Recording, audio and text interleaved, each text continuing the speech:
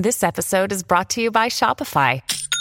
Forget the frustration of picking commerce platforms when you switch your business to Shopify, the global commerce platform that supercharges your selling wherever you sell. With Shopify, you'll harness the same intuitive features, trusted apps, and powerful analytics used by the world's leading brands. Sign up today for your $1 per month trial period at shopify.com/tech, all lowercase. That's shopify.com/tech. It's obviously the case that there are bigots, but are they in positions of power? Are they running systems of policing that have black chiefs? Are there major differences in treatment when you adjust for differences in behavior? And what we generally find is no. Good afternoon or evening, all of those things. Today's episode is with Professor Wilfred Reilly, an Associate Professor of Political Science at Kentucky State University and the author of books Taboo, 10 Facts You Can't Talk About, and Hate Crime Hoax. So he'll be talking about, I suppose it's the culture wars, and he weighs in on the free speech authoritarian centre-right side, and I sort of debate a little bit with him because I'm a sort of milquetoast centrist, as people accuse me of being, but it's a good chat, I think. Some interesting ideas. It's a shorter one today. Usually the Mondays and Thursdays are an hour long and the Saturdays are half an hour. This one's half an hour, so that's just because I've just had too much stuff going on over Christmas and holidays. It's been impossible. It's been hard to get people because everybody you ask to interview says like, yeah, how's mid-January? And you've got to be like, well, I need to put stuff out now, but it's a great episode anyway.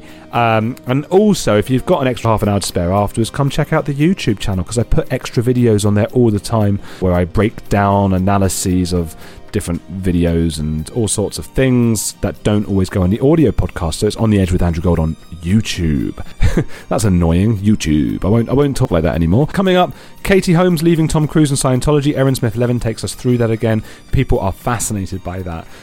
Jim Harold on the paranormal. Helen Lewis, Jason Flom on the wrongful convictions and things. Dave Whitehead on the Great Reset. Emma Thorne, Reckless Ben, these are just names of all the people who are coming on. Teddy Rose, God, Jane Borowski. It just doesn't stop. So there's all sorts of things going on. Some big things I'm working on that hopefully you'll get wind of quite soon.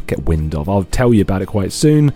But now, you're on the edge of the culture wars and taboo topics with Wilfred Reilly.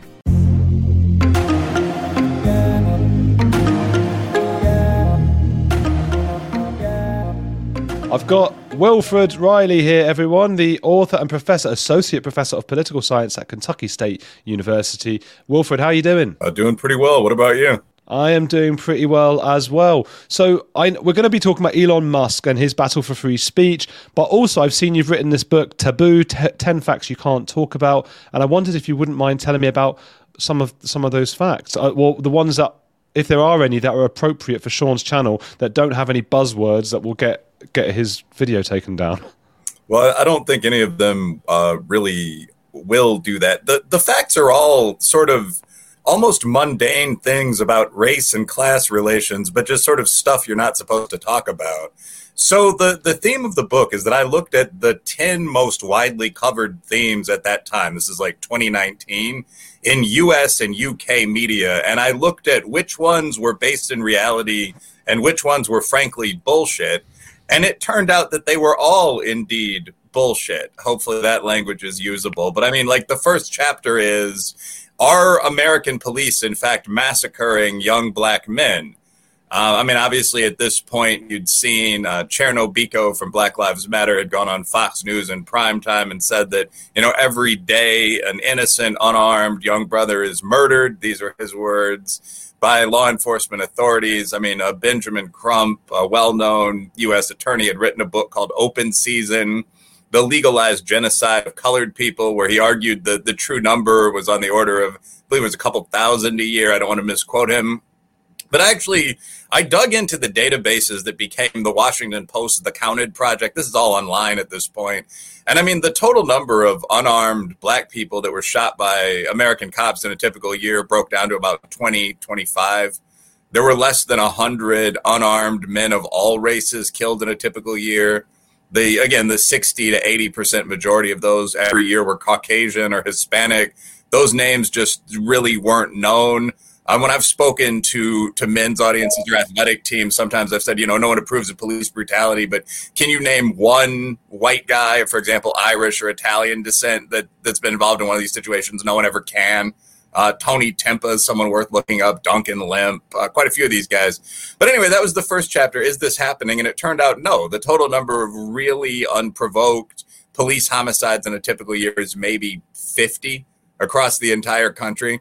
The second chapter looked at, again, interracial crime. At this time, we were constantly seeing these stories in the media. Some of these made their way to the UK as well. But, interracial fight in a dog park and this kind of thing. The idea was that there's constant conflict going on, mostly initiated by white people. What we found is that violent crime between blacks and whites is about 3% of total crime. There are almost 20 million crimes in the USA in a typical year. About 600,000 of those will be violent, what we call index crimes, involving either a black perp and a white victim or a white perp and a black victim. By the way, to get really taboo, quote unquote, those are about 85% black on white.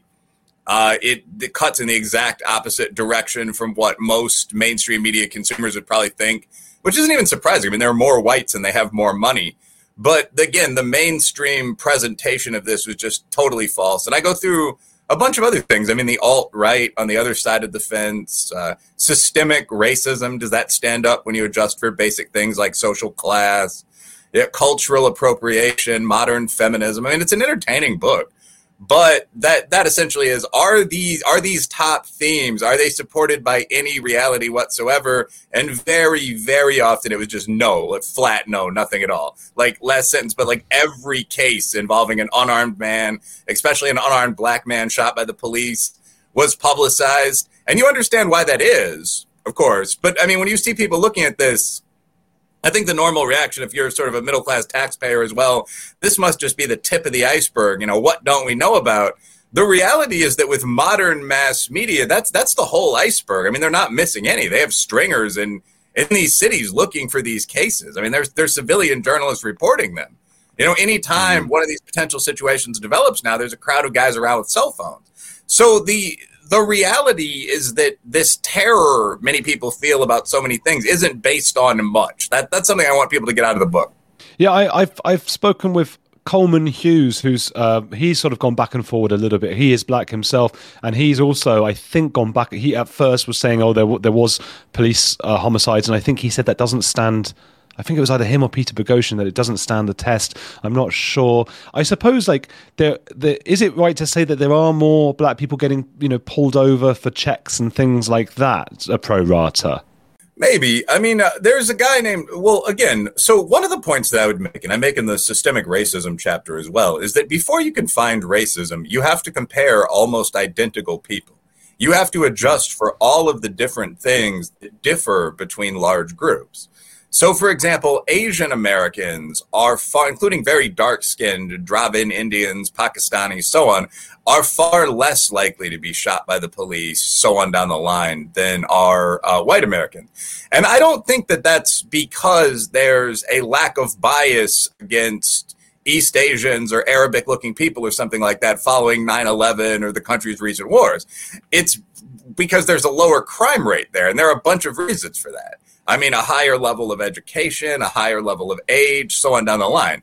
So to even find out something like black Americans are pulled over more and that's unjust, I mean, you'd have to adjust for the fact that, I mean, the most common age for a black American is 27. For a white American, it's 58. I mean, it'd be totally fair to call that the modal average. So, I mean, when you see groups of young kids getting in brawls and so on in the USA, they're very disproportionately black and Latino. And that has something to do with social class, but it also has to do with the fact that 50% of the young people in the USA are minorities, as versus, far less than that of the population overall. So you'd have to adjust for all of this crime rate and so on to see whether that is a valid claim. The guy I've seen who did best at this, Roland Fryer, who teaches at Harvard University, and again, he's a black guy. But he found that there was a slight discrepancy with everything adjusted for, crime rate in the city and, suspect characteristics and so on, between the treatment of black people and white people. Black people were 11% more likely or something like that to be quote unquote manhandled. They might put the cuffs on you, and that's obviously not good. But what he also found was that white people were about 30% more likely to get shot and killed. So, I mean, if we're going to talk about this fairly, that's pretty notable. That the group without that massive civil rights presence sort of riding for them, you might be more likely to behave in a polite fashion and not get shoved against the car. But if there's a serious dispute, you're actually significantly more likely to get killed or get wounded. So what we actually saw was that there wasn't a very high rate of police abuse in the first place. There was more low-level abuse against minorities, but there also was more high-level abuse against whites. And again, it's hard not to think that that's because nobody knows the name of the white Trayvon Martin or Michael Brown. If you are a police officer and you shoot an Italian-American or Hispanic-American guy in one of these situations, I'm sure no one starts the day planning to do that except for the occasional sociopath, but it's very likely that your career is not over. No one's going to try to kill you. There aren't going to be marches outside the station. So that appears to be reflected in the data without stretching the numbers too far. But nobody necessarily likes the police if you're a young man in a city and you have a beer, but we didn't find that there was a massive pattern of abuse against anyone, like looking through the articles on my end, Fryer's end, so on. It's something that I've tried to come to terms with quite a lot recently, and I agree with a lot of the, it's just statistics, and you've got to deal with this in an empirical way.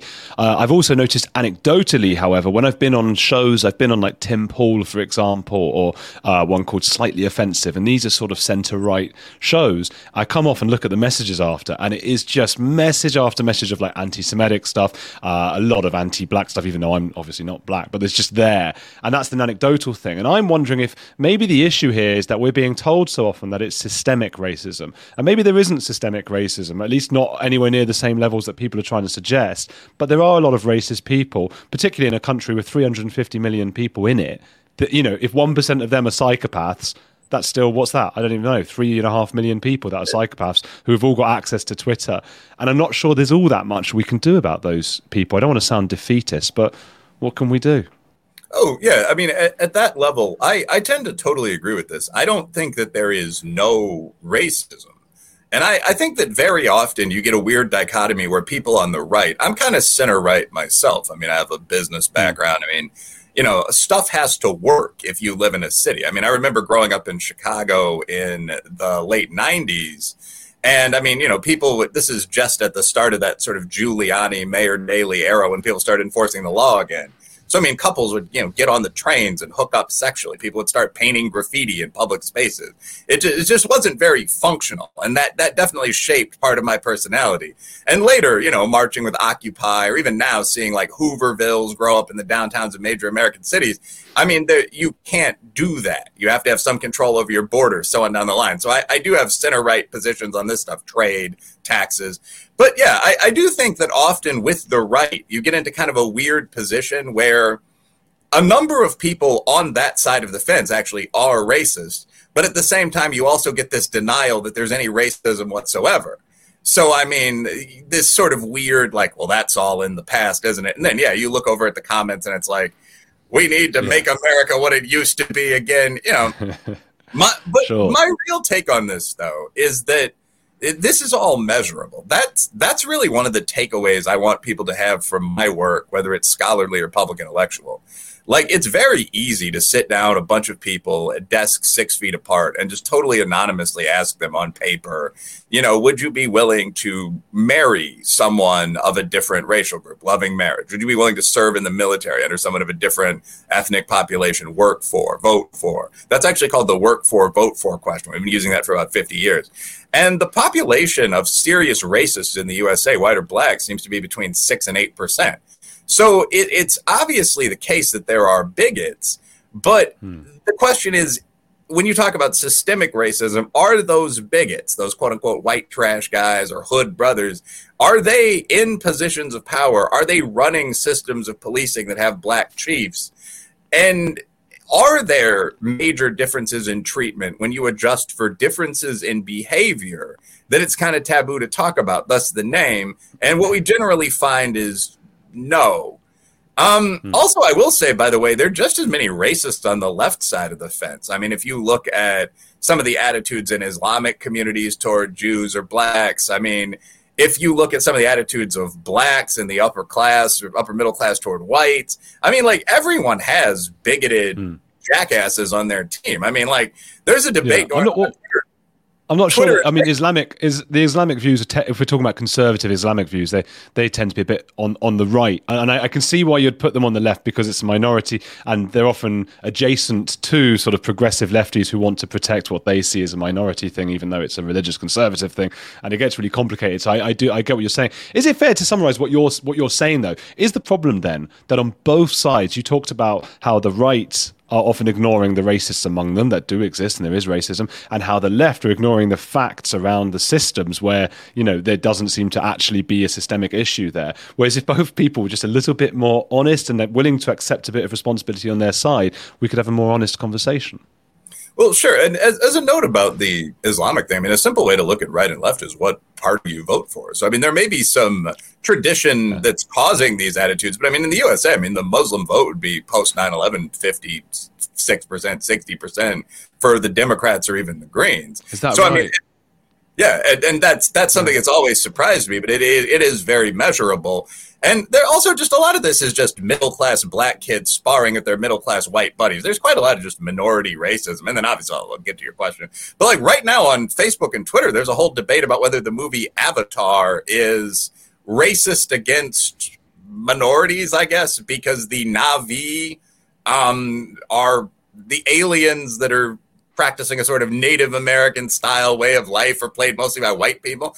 And the comments about it from blacks and natives and so on are wildly racist. Like, yeah, you know, whites never spent any time hunting. No white people could look that beautiful and peaceful in nature. You know, the ugly city building white folk. Like you can definitely scroll through social media and see a whole lot of idiots of whatever background. But I mean, in terms of, do I think people are led by tribalism away from things that are obviously true? Yeah.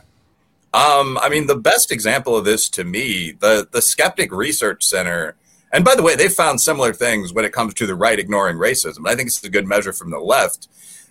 They asked a bunch of people how many unarmed black men they think are killed by the police in a typical year. And people that identified as leftists, I think their term is something like very liberal over to Marxist, like they use more complex language. But the average person who is very liberal thought that the typical number of unarmed brothers that are killed by police in a year was between 1,000 and 10,000. And then you just swung over to regular liberals, like anyone left of center, like your girlfriend probably. I mean, like, what did they think? And it was a little less than that, but it was like 26.6%. Thought it was about 1,000, 6.67% thought it was about 10,000, and then 7 or 8% thought it was more than that. And again, the actual number is 10. So yeah, people definitely get inside of their sort of tribal bubble and just refuse to hear things that are not true. And this crosses all lines. I mean, if you were to tell someone, on the right, I don't think January 6th was an almost successful insurrection, but, Trump probably committed some crimes. I mean, if you went through his phone log, you'd find that there were exchanges with election officials that are technically prosecutable. Same for Hunter Biden or Joe Biden, of course. But I mean, like, Trump did this. Let's focus on him. You'd hear all kind of wild denials, like, no, he wouldn't do that. The big guy's not that kind of person. So people are capable of saying almost anything to defend their group, I think. Hey, it's Andrew. If you're enjoying Heretics, there's another podcast I want to recommend to you, especially if climate change, global conflicts, and an upcoming election are making you feel like we're on the brink of disaster. What Could Go Right is hosted by Progress Network founder Zachary Karabell and executive director Emma Varvaloucas. On What Could Go Right, the hosts sit down with expert guests to discuss the world's most pressing issues without resorting to pessimism or despair that we hear so often. Instead, they look back at how far society has come and look forward at what it will take to achieve an even brighter future. Is progress on the way? They may not have all the answers, but on What Could Go Right, they're asking the key questions. Tune in to hear interviews with upcoming guests like writer Coleman Hughes, CNN host Fareed Zakaria, and economist Alison Schrager. If you're looking for a weekly dose of optimistic ideas from smart people, join them every Wednesday on What Could Go Right, available wherever you get your podcasts. A few decades ago, private citizens used to be largely that, private. What's changed? The internet. Think about everything you've browsed, searched for, watched or tweeted. Now imagine all of that data being crawled through, collected and aggregated by third parties into a permanent public record. Your record. Having your private life exposed for others to see was once something only celebrities worried about. But in an era where everyone is online, everyone is a public figure. To keep my data private when I go online, I turn to ExpressVPN. Did you know there are hundreds of data brokers out there whose sole business is to buy and sell your data? The worst part is they don't have to tell you who they're selling it to or get your consent. One of these data points is your IP address. Data harvesters use your IP to uniquely identify you and your location. But with ExpressVPN, my connection gets rerouted through an encrypted server and my IP address is masked. Every time I turn ExpressVPN on, I'm given a random IP address shared by other ExpressVPN customers. That makes it more difficult for third parties to identify me and harvest my data. And the best part is how easy ExpressVPN is to use. No matter what device you're on, phone, laptop or smart TV, all you have to do is tap one button to get protected. So if, like me, you believe that your data is your business, secure yourself with the #1 rated VPN on the market. Visit expressvpn.com/heretics and get 3 extra months for free. That's expressvpn.com/heretics. Go to expressvpn.com/heretics to learn more. That tribal thing is so strong in us, that identity thing, that I fear criticizing Trump because I think I'll lose a bunch of viewers.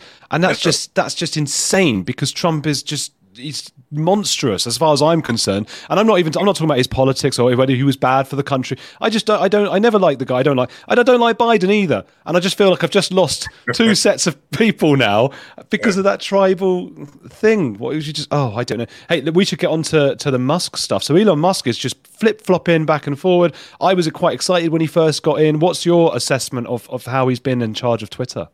Well, I'm actually a bit disappointed in Musk for the same reason that you just gave. I think it's obvious by this point, after we saw the hysterical panic under COVID, after we saw Black Lives Matter, again, US, UK, quote unquote, misplaced between the two countries, something like $14 billion. The Economist put it at 11 billion like last July. I mean, I think it's obvious as this stuff keeps going on that sort of heterodox smart guy right has some points. But the question is, what happens when that group actually takes over leadership? So, I mean, with Trump and the Kushners and so on, we actually saw that in U.S. politics. And the initial idea is like, okay, let's build a border wall, let's cut down on immigration. We're heterodox, but struck a lot of people as appealing. And then the administration itself very often just seemed corrupt and incompetent. Again, no offense, but that didn't happen. Like, we didn't, in fact, build a wall. Like, none of those things were done, whether you support them or not. Similarly, Elon Musk, one of the best known of like the center right, edgy, funny billionaires. He's going to Mars. He took over Twitter. My expectation was sort of competent leadership in a direction I would like. And he's gone in a direction I like, but competent leadership is really pretty questionable. Like, the other day, he ran a poll on the site asking whether he should step down as CEO. And whether this was intentional or not, Twitter has a left-leaning audience, and this came the day after he told all the e-girls and so on they could no longer post links to their Instagram. You couldn't post your Facebook. So, the vote was a smashing defeat. It was 58%, I believe, yes, you should step down. So now he's in this weird position of, does he just ignore the poll, or does he step down and pick another CEO after 3 weeks? So the whole thing's been kind of circus-like. And I think that unfortunately is a lot of people's impression of what happens when kind of the IDW guys take over. The one thing I will say about Elon Musk that makes up for a lot of that is the Twitter files are staggering. Like, there's been an attempt to downplay this in mainstream media, but I mean, the thing about this that's important to me is that it's not just Twitter. Like, so Twitter had gone on the Hill and essentially denied that they were using all these crazy tools to silence conservatives and heterodox voices and sex workers and so on. And almost were treating these Congress people like crazy conspiracy theorists. Like, what do you think we know how to do over there? Shadow banning. I mean, no, we're not taking people down to 0 likes. And I mean, like, what Elon Musk sent to Barry Weiss was literally the control board that they had at Twitter, where you could see the things they could put on a specific account, like Charlie Kirk's. And it was like shadow ban, ghost ban, trend ban. There were like 12 buttons you could click. This wasn't like one director could do this. Like, any staffer at probably the managerial level could do this. And if you look at some of the sites like Secret Bird that keep track of whether you've been shadow banned, tens of thousands of accounts, probably mostly on the right, other than, again, sect work, have had this happen to them. So you were seeing this massive regulation of the conversation that the site was just totally lying about. And kind of last thing, but the government was involved. Like, we now know there was an FBI task force of 81 guys that was going through Twitter, and that was flagging just posts like quote unquote election denial, people arguing about Biden and Trump, for removal.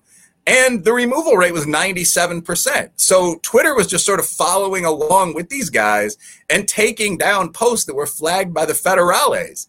Like, that's absolutely nuts. And this went on tens of thousands of times. I mean, just multiply, 81 times, enough to get 97% of, times 365 days. This has been going on for 5 years or whatever it was. So, I mean, I do think that's pretty staggering. Why do you think the government, which I guess for the last few years, but just before, is this since Biden took charge then? Because I'm just thinking, if it was a right-leaning government like Trump's, then why were they pushing Twitter to delete right-leaning tweets? Well, this gets into the whole idea of the deep state, and the deep state is not some conspiracy theory. Again, like a lot of other things, like cultural Marxism by that name or another exists, i.e. people want to take communist dissent ideas about patterns of power and apply them to, say, male-female relations. This is utterly non-controversial.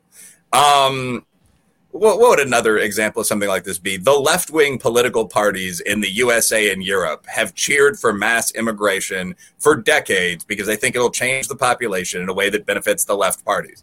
That's just a fact. I mean, Time magazine ran a famous cover showing a beautiful sort of light-skinned black person, dark-skinned white person saying, like, by 2043, we'll all look like this. It might have been Newsweek. But this is one of those things that's now being presented as kind of an odd, edgy theory that everyone agreed on until pretty recently, and that is that there are large, internal, competent but partisan bureaucracies in the West. So, I mean, when a new president comes in the United States, my day job is teaching political science, they replace the top, it's 7,320, I believe, people in the government. So, like the ambassador to Finland, this sort of thing. Of superior court judges that are about to retire or replaced.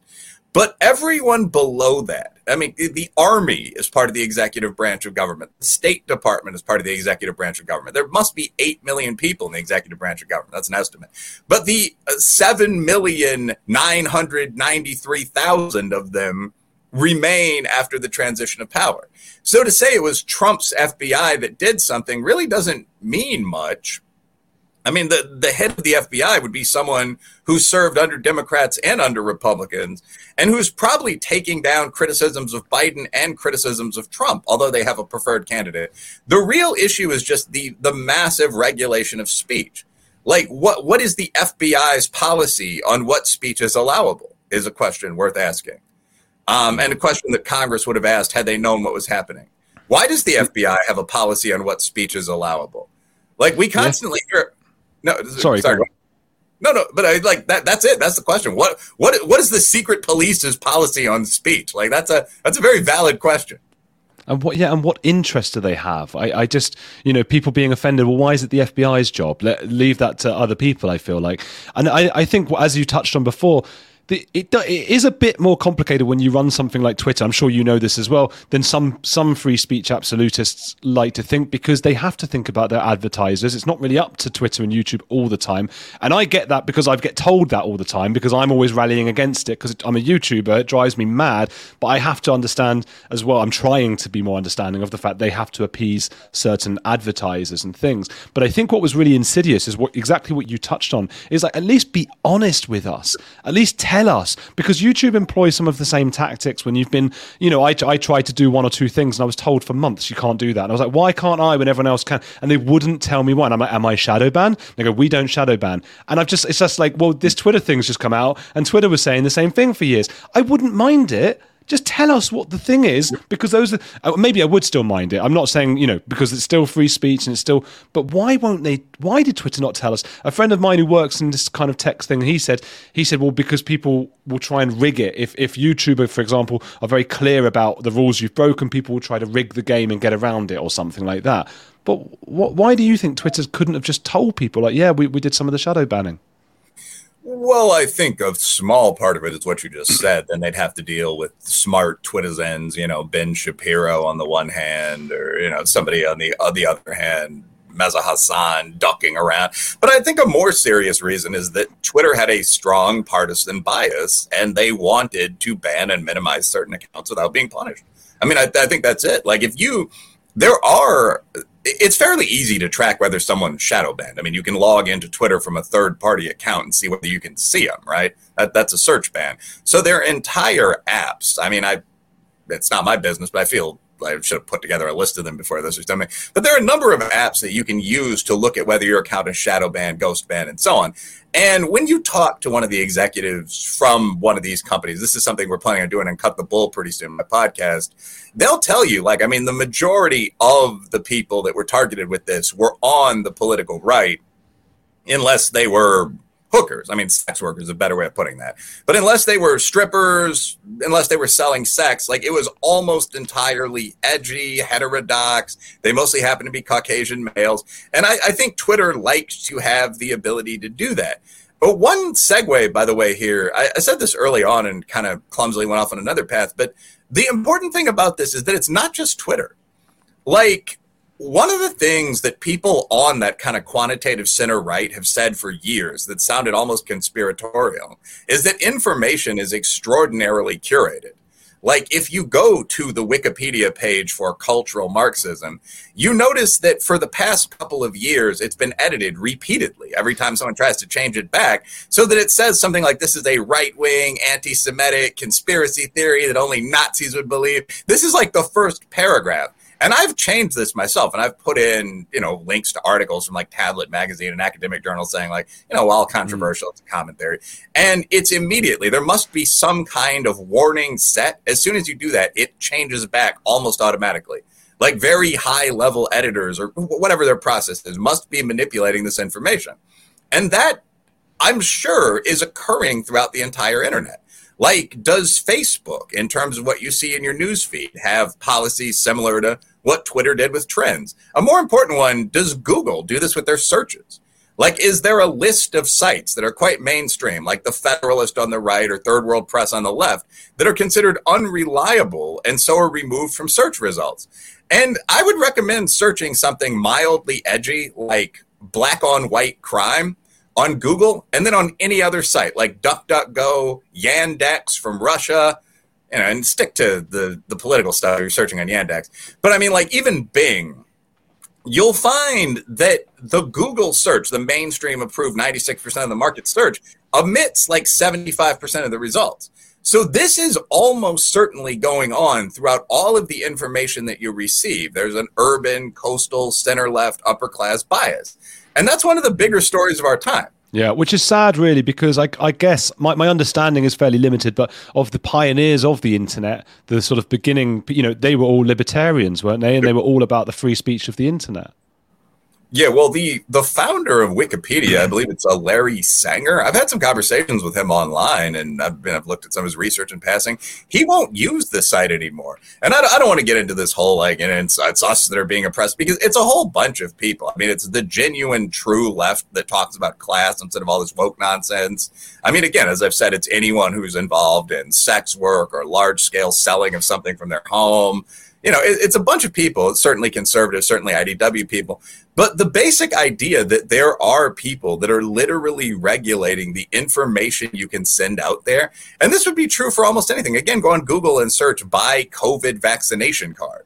Not that you necessarily should, but you're going to get don't break the law, kids, but you're going to get dramatically different results there than you would even on Bing. And you're going to get dramatically different results on Bing than you would on DDG or Yandex. And you understand that there are these teams of people that just got out of Brown or Penn State sitting there in button downs with purple hair, literally editing the results that you can see. So that is something that I think Elon Musk did a very good job of pointing out. Now the question is where he's going to go from there. Will he remain as CEO? Will he move on? Who will the CEO be? So I don't think he's seen the best job of leadership there, but the revelations themselves are pretty important. Well, it's been fascinating talking to you. Do you want to tell people where to go and sort of follow you and get your books and stuff? Sure. Well, I myself am very internet accessible. If you Google Wilfred Reilly, WILFRED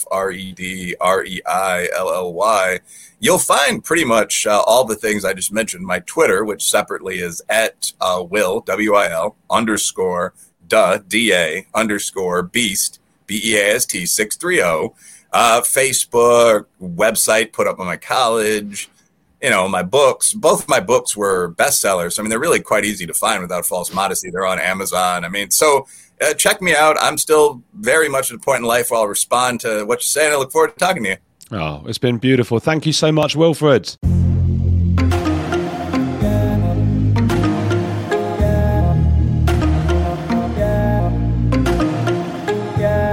Thank you, Wilfred Reilly, for coming on the show. Do check out his stuff. Look him up. That's Professor Wilfred Reilly. He's on the Twitter. He's got his books. Taboo, 10 Facts You Can't Talk About. Hate, Crime, Hoax is the second one. And I hope you enjoy his work. Please do support our guests. It's a huge thing. They come on the show. They give up their time for it and all of that. Some big guests coming up. I know I always say that, but I've always got big guests coming up. What can I say? We'll be talking about Katie Holmes in a few days. Why she left Tom Cruise and Scientology. That's an hour long. Jim Harold on the paranormal. Helen Lewis on gurus, on spiritual gurus and things, and Jason Flom on wrongful convictions. It's all happening. See you soon. Lucky Land Casino, asking people, what's the weirdest place you've gotten lucky? Lucky? In line at the deli, I guess? Aha, in my dentist's office.